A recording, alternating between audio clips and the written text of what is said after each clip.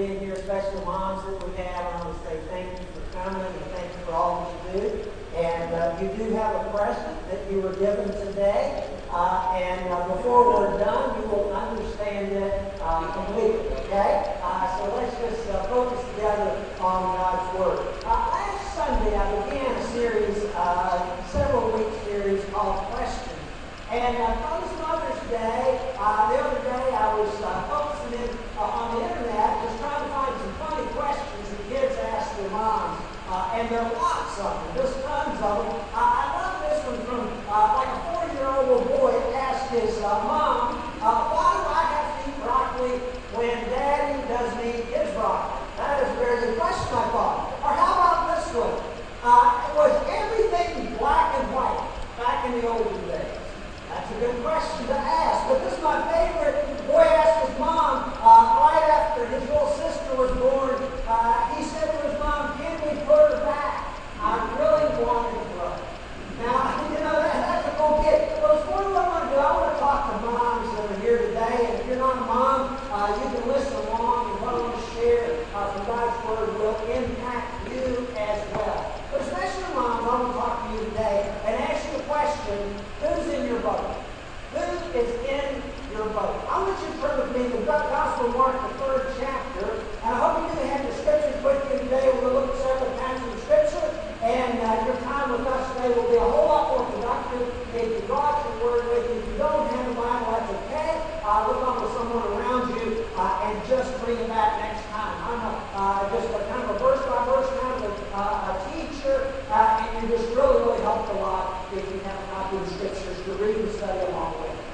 Mark chapter 3, verse 7. Let's read together. Reread. You've heard it already, but let's read it again. This is what the Scripture says.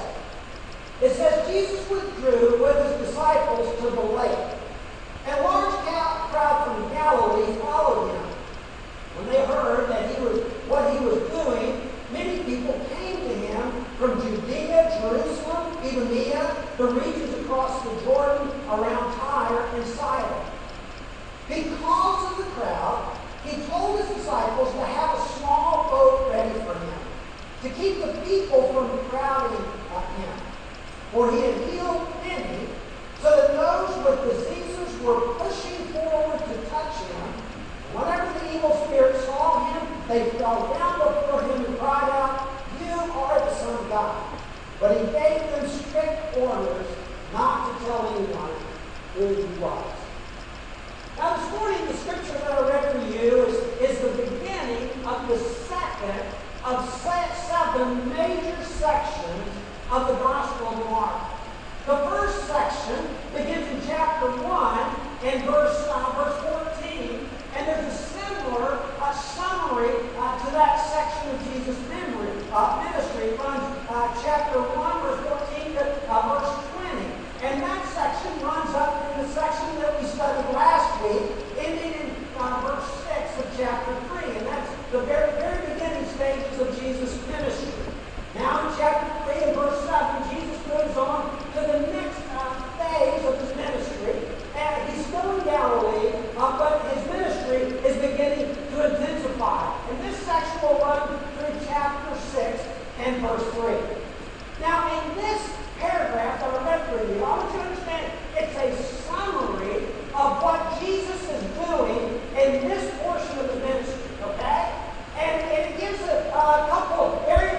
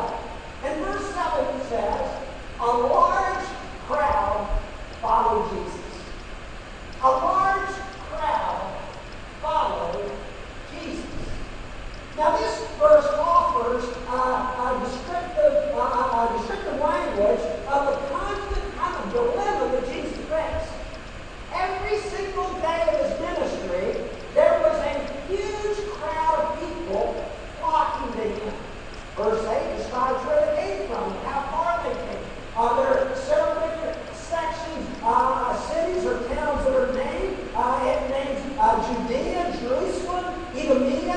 It talks about the regions across the Jordan River, about Tyre and Sidon. What I want you to understand is that you don't know where those places are, but what I want you to understand is that they are indicators not just of the distance people travel.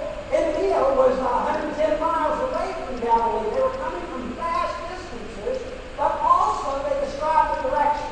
Because it described areas from the south, Judea, Jerusalem, Idumea, from the regions on the other side of Jordan, that would be to the east, and also to the north and the west. People were flocking to Jesus from all directions around them.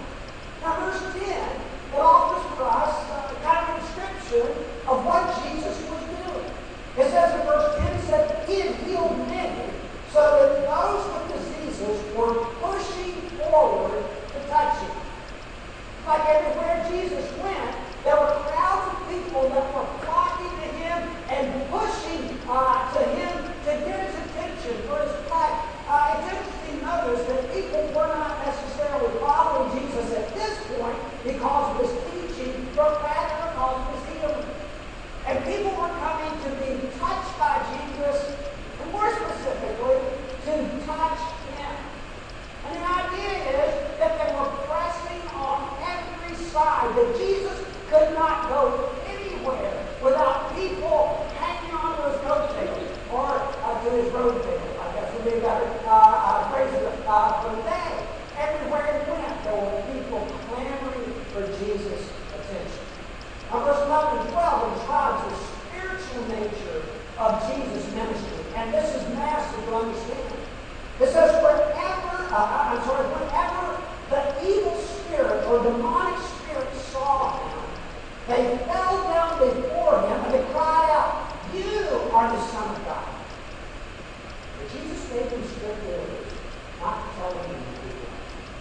I think you can understand about that section of Scripture. Number one, the demons understood exactly who Jesus was. That's kind of my mind. Because the people didn't understand. But the demons knew exactly who Jesus is. And so they come and they fall flat before Him. I want you to understand, they are not falling in worship before Jesus. They know who He is. They understand His power, but they are not falling in worship before Him. One writer explains it this way. I think it'll help you understand their action and activity toward Jesus. As He's describing, this wasn't just a one-time event. There was multiple times during this section of His ministry. One writer writes, it says, in accordance with the formulas of incantation, the knowledge of the precise name of a person and the position of that person confers mastery over that person and renders them powerless. You see, the demons understand the massive authority of Jesus, and they understand the complex nature of the battle that they are waging. Oftentimes we overlook the power of Satan even today.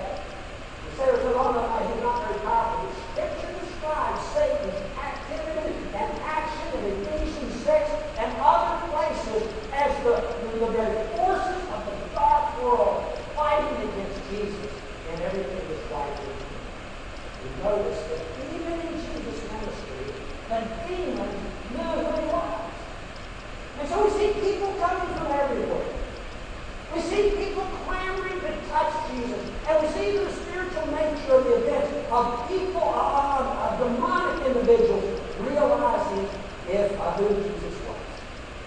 And the Scripture says there were crowds crowding against Him all the time, a large crowd following Jesus. I was thinking about moms the other day, and I thought to myself, if there's ever a description of a mom, that's got to be it. Moms, do you ever feel like there's a large crowd just chasing you around every second of the day? Put a finger right here and come with me, but I think the best, it's in the book of Proverbs. You go ahead and go to Proverbs chapter 31, the last chapter of Proverbs. And it's a description of moms, a description of the ministry that a mom does. And it's kind of a lengthy section of Scripture, but I just want to read all of it with you. Psalm 31, beginning with verse 2. Psalm chapter 31. Begin with verse 10. I love this section of Scripture describing the work of a mother. It says, the wife of noble, this is verse 10. A wife of noble character who can find. She's worth far more than rubies. Her husband has full confidence in her and lacks nothing of value. She brings him good and never harm all the days of her life. She selects wool and flax and works with eager hands. She's like a merchant ship, bringing her food from afar. She gets up while it's still dark, and she provides food for her family and portions for her servant girls. She considers a large field and buys it out of the earnings she plants. A vineyard. She sets about her work vigorously. Her arms are strong for her task. She sees that her trade is profitable, and her light does not go out at night. In her hand, she holds the staff and grasps the spindle with her fingers. She opens her arms to the poor, and she extends her hand to the needy. When it snows, she has no fear for her household, for all of them are clothed in scarlet. And she makes coverings for her bed, and she is clothed in fine linen and purple. Her husband is respected at the city gate, where he takes his seat among the elders of the land. And she makes linen garments and sells them and supplies the merchants with sashes. She is clothed with strength and dignity, and she can laugh at the days to come. She speaks with wisdom, and faithful instruction is on her tongue. She watches over the affairs of her household and does not eat the bread items until the rise and call her blessed. Her husband also, and who praises her. Many women do noble things, but do far surpass them all. Charm is deceptive, and beauty is fleeting, but a woman who fears the Lord is to be praised. Can I go to the end of the guys around here today? And you have a wife like that, a mom like that for your children, and you have found a treasure. Moms serve in so many roles and positions. They're a nurse, they're a chauffeur, they're a chef, they're a teacher, they're a playmate, they're a housekeeper, they're a laundry attendant, they're accountants, and they're babysitters, and all of those things without pay, an IRA, or a vacation. I was trying to find something that would give me some indicator of what a mom is really worth, okay? And so I was just kind of searching the internet, and I found a site called salary.com. All right, salary.com. They give salaries for a lot of things. And this is what it said. Salary.com puts the salary for a stay-at-home mom at $117,000 a year. You say, that's a lot of money. But it's based on 59 hours of overtime on a 99-hour-per-week job. Now, working moms, you ought to be earning $72,000 a year above your day job for the work that you do. Now, you got a spatula in your around you somewhere. I want you to pick it up right now, all right? Chris said, man, you're not supposed to give working implements. And I told him, I said, well, I look at school. No, I'm not. There's a purpose for this. And I give this to you. And I just want you to understand that this is not about you have to make more cakes, right? You get to your husband and say, go make me one. I want you to hang on to this for a very good purpose. Not to make you feel guilty about anything you don't do or to show expectations of what you ought to do. But I want you to keep this spatula in a prominent place. Take the wrapper off of it, use it regularly, and every time you do, I want you to think about the next place that I'm going to do. Go back to Mark chapter 3. Mark chapter 3 and verse 7 it says, Jesus withdrew with his disciples to the lake, and a large crowd from Galilee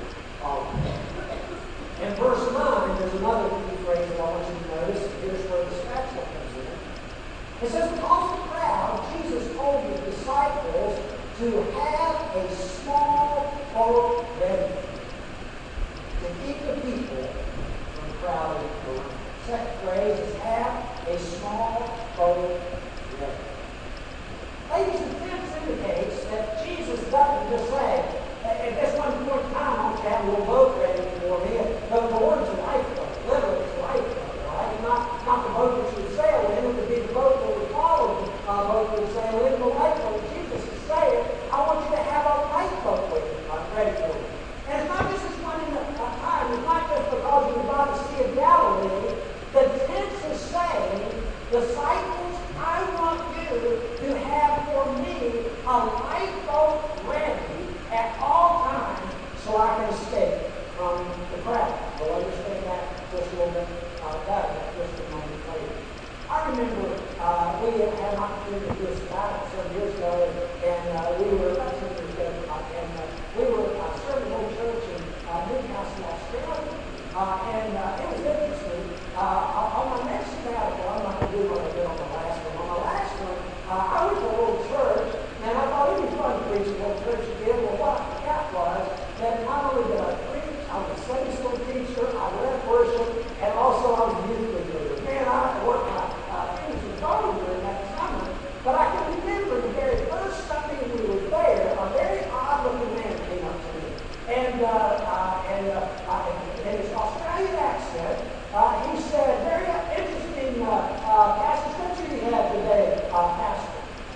And I thought, okay, I don't even know what I'm preaching. I thought he was going to talk about the subject matter of what I preached. He said, Mark chapter 3, verse 7, or whatever it was, I don't remember. He said, of course, 3 plus 7 equals 10. If you multiply that by 2, you get 20. And then he went through this long equation. What are those numbers kind of people that just, anybody know, are just fascinated with formulas and numbers? This guy was a whacker. I mean, just absolutely strange. And he went on and on and on. And we were having a fellowship meal, and I wanted to eat and talk to some new people that I hadn't met yet. And finally, Seth, one of the elders, came up to me and grabbed me and said, Pastor, I've got something really important I need you to do. And he pulled me aside. And I said, Seth, what's that important thing? He said, nothing. I just had to get me an escape from that idiot. And he is. He said, he's a strange man. He said, not only is he on our own Secret Service hit list, or watch list, for the British Crown, but he's also on your watch list in the United States as well. He's put in traps and formulas and all that. And so I'm thinking, this guy's weird. I never saw him again until the last Sunday we were there. Last Sunday we were there, they had another fellowship meal for us. Same weird guy comes up to me again. And he said, and we were leaving on Tuesday, okay? We had a day to pack and do a lot of things. We weren't going to see anybody else. We were done with our ministry. And he came up to me and he said, before you leave, I need 4 hours with you of your time to explain to you some numbers about what the scripture has to say. And I said, I'm sorry, I am all done. I needed a lifeboat. Can you get the picture? There are times you just need a lifeboat to get away. And ladies, what I want you to understand, there are times that you need a lifeboat as well. The question is, did Jesus ever use this lifeboat? And the answer to that question is, yeah, frequently. However, now you can read in Mark chapter 3, and I want you to go with me just for a few minutes to several passages of scripture in the Gospel of Luke. Turn to the Gospel of Luke chapter 4. The Gospel of Luke could easily be called the prayer journal of Jesus because we see over and over again, I think it's 11 different times in the Gospel of Luke that Jesus comes aside from the crowd to pray.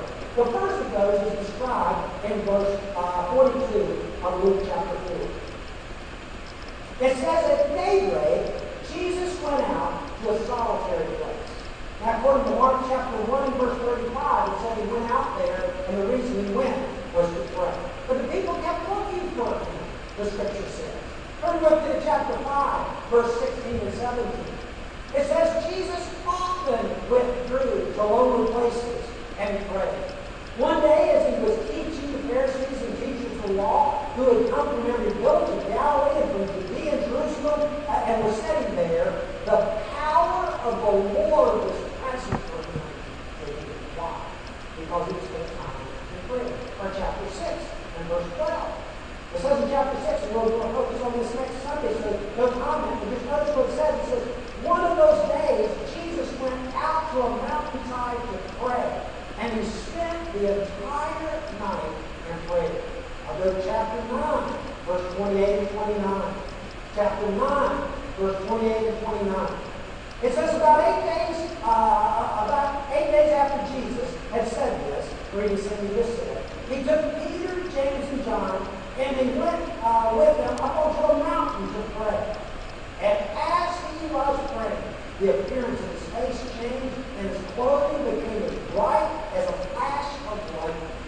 And one last, chapter 11, verse 1. It says, one day while Jesus was praying in a certain place, he had finished praying, one of his disciples came up to him, and they said, Lord, teach us to pray as well. Mom, I want you to understand that Jesus prayed early. Jesus prayed late. And Jesus prayed short. And Jesus prayed long. But I want you to understand that those times alone with God were not about Jesus running away from, trying to hide from the pressures of ministry. Instead, they were about him running to God. To find strength with times with God alone is the God of his amazing. So how do we apply this story to moms right now today? Moms that are smart and so busy all the time. Come back to this passage. Hey, just pick it up. You got it? I just want you to have it in your hand as I share this with you. But what I want you to understand, ladies, is how do you do with this? I just put it in your drawer, whatever, or your container, wherever you put your spatulas in your fork. What I want you to do is every time you see this spatula, every time, I want it to be a trigger to you of how much you need to use it as that path in your life. Make sense? Make sense? I'm going to give you 3 specific applications. Three things I want you to remember every time you look at that. All right? Think about that. They can be used for a lot of different kinds of paths. But I'm talking about the path we're on. All right? Number one, I want you to remember that I need to create a life time alone with God every season. Moms, I'm serious about this. If you don't have a quiet time with God every day, you're going to drink spiritually. And your kids will drive you crazy, your husband will drive you nuts, your work will just set you over the edge. You just got to do that. You got to create a lifeboat time with God every single day. You should say, I'm a mom. I don't have time to do that. I grew up in a single home with a single mom. And I never remember Mom going to bed with television. When we were there, I remember hearing television downstairs. You know what I did remember hearing? I remember hearing my mom walk the floor, cry out to God. I didn't cry. My dad would die. So God, I just need you to cry. Please be with me. Please. I remember her carrying the scriptures with her and reading to herself out loud. And maybe she was doing that. I don't know. We were upstairs. Mom, you gotta find time. I have time. Everything goes back. Neither did Jesus. People were pressing him every day. But he created space. Moms, you gotta make time. And then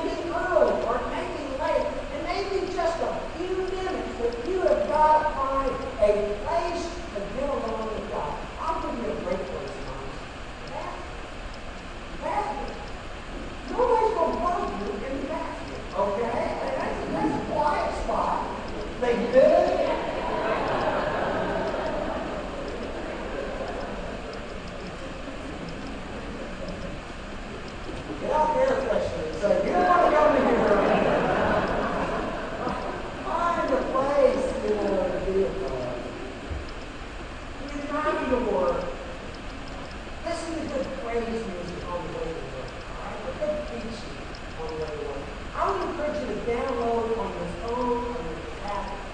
And I use the YouVersion Bible. I download a great Bible version so that whenever you have a minute, during lunchtime or during break time, you don't have to go searching through the Bible. You got it right with you. Be smart about it. Number one, you just got to create a life for time alone.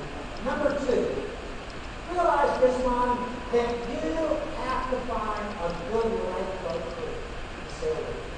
I just got to find a good lifeboat crew to sail along. There's no indication that Jesus, and as a matter of fact, a strong indication that even though he would go alone, at times all by himself, but there were also times when he carried along several of his very closest disciples with him.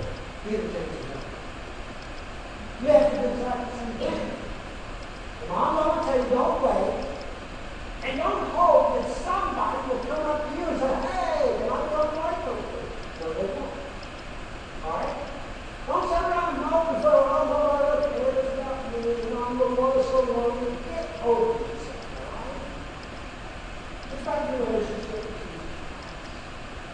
And you just got to search for someone, watch and pray and ask God to bring someone to you and build a discipling relationship with your system. And I tell you, personally for me, I'm not a lady, I'm God, that pressure's on me as well.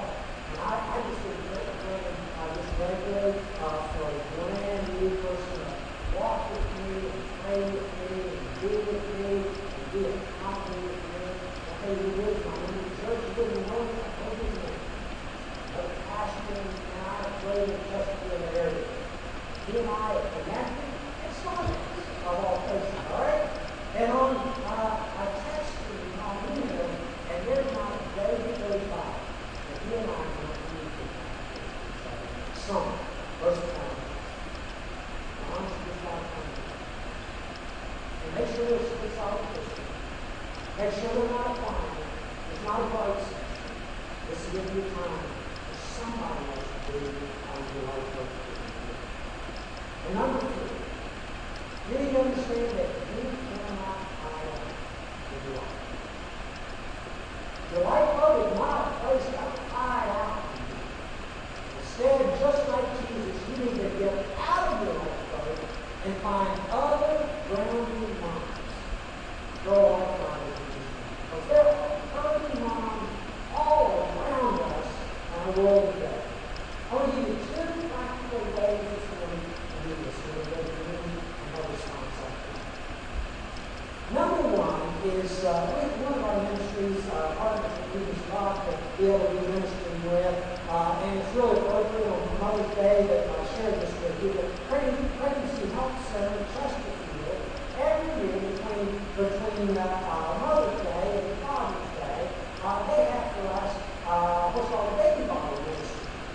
It's not to be taken home to the baby with, right? But rather, it's an opportunity for you just to pick up a baby bottle today, and we have them, I'll tell you where they are shortly.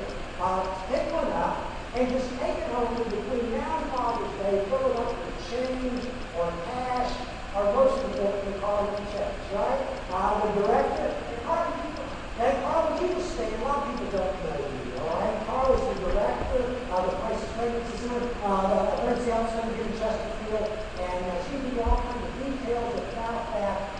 But during the response time, you're going to have an opportunity to pick up the baby bottle. I'll tell you more about that in just a few minutes. But we have another information this morning here today, and I'm so thrilled that Caitlin Smith is with us, and she ministers with the Northwest Christian Mission in Haven, Northwest Mission in Haven. And Caitlin, you just come and tell us about a really significant project.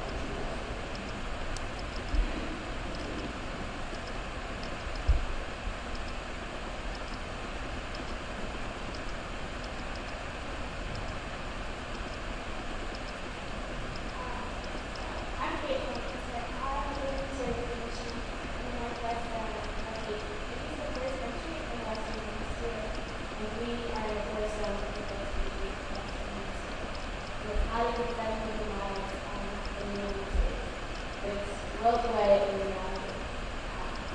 And so what I had to do over 65 children. They range from age 3 to 18, boys and girls.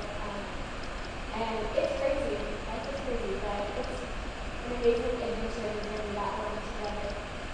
All of these kids are orphans. Some are orphans because their moms didn't have access to something like family. So their moms were terrified and didn't know what to do. So they got an orphanage from the child. I don't know. We decided to child. And some of them, their moms did that. And then we have about 30 children who were brought to us by social services from the orphanage that is abusing them. They're involved, so it's just horrible things happen to them. These children have already lived and experienced so much more than us with all the other students and all that. And so there's a youth in this church coming down in July, about 8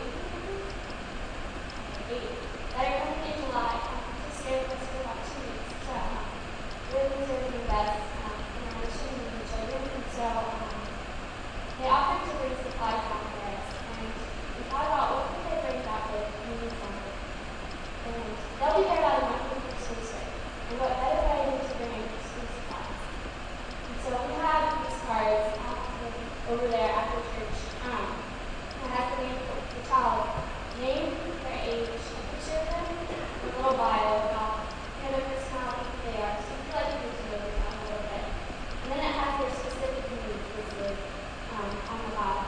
So like every child comes with a backpack, and then depending on the age of the child, depending on what they need, boys and girls, and different. The only thing I really thought was interesting is like their stuff.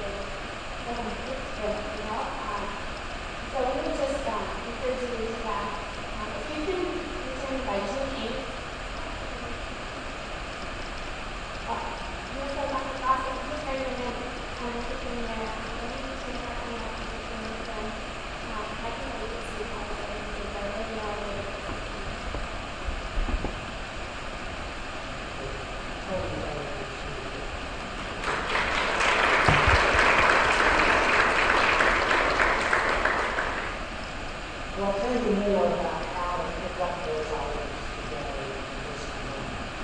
But we want to have like any money. Usually is a time to reflect upon a life. Because in essence, isn't that what Jesus provided for us on the cross? God didn't go to the cross to provide us salvation not from a wicked world, but from our wicked self. Right? And communion is a time for us to reflect upon His life hope for us. But this morning as we have communion time, I want you just to ask you guys who received the Lord's Supper this morning. What would it be that He would be calling you to do to reach out to another mind? Perhaps it's through picking up a baby bottle during this 2 months and filling it between now and Father's Day. Perhaps it's going to be about picking up a product, a child's income, or maybe filling up a book bag for a child to make them feel really, really, really special. But perhaps it would be both of those. We live in the darkest society in the world. Darkest society in the world. Moms all around us that we need something. That's why I have this page right here. On the side, connect to how to with those things. Father, I thank you more than much for the gift of your Son Jesus. Lord, as we have the opportunity right now today to be able to remember again the life that you have sent to us, not even the cross, save us from sin.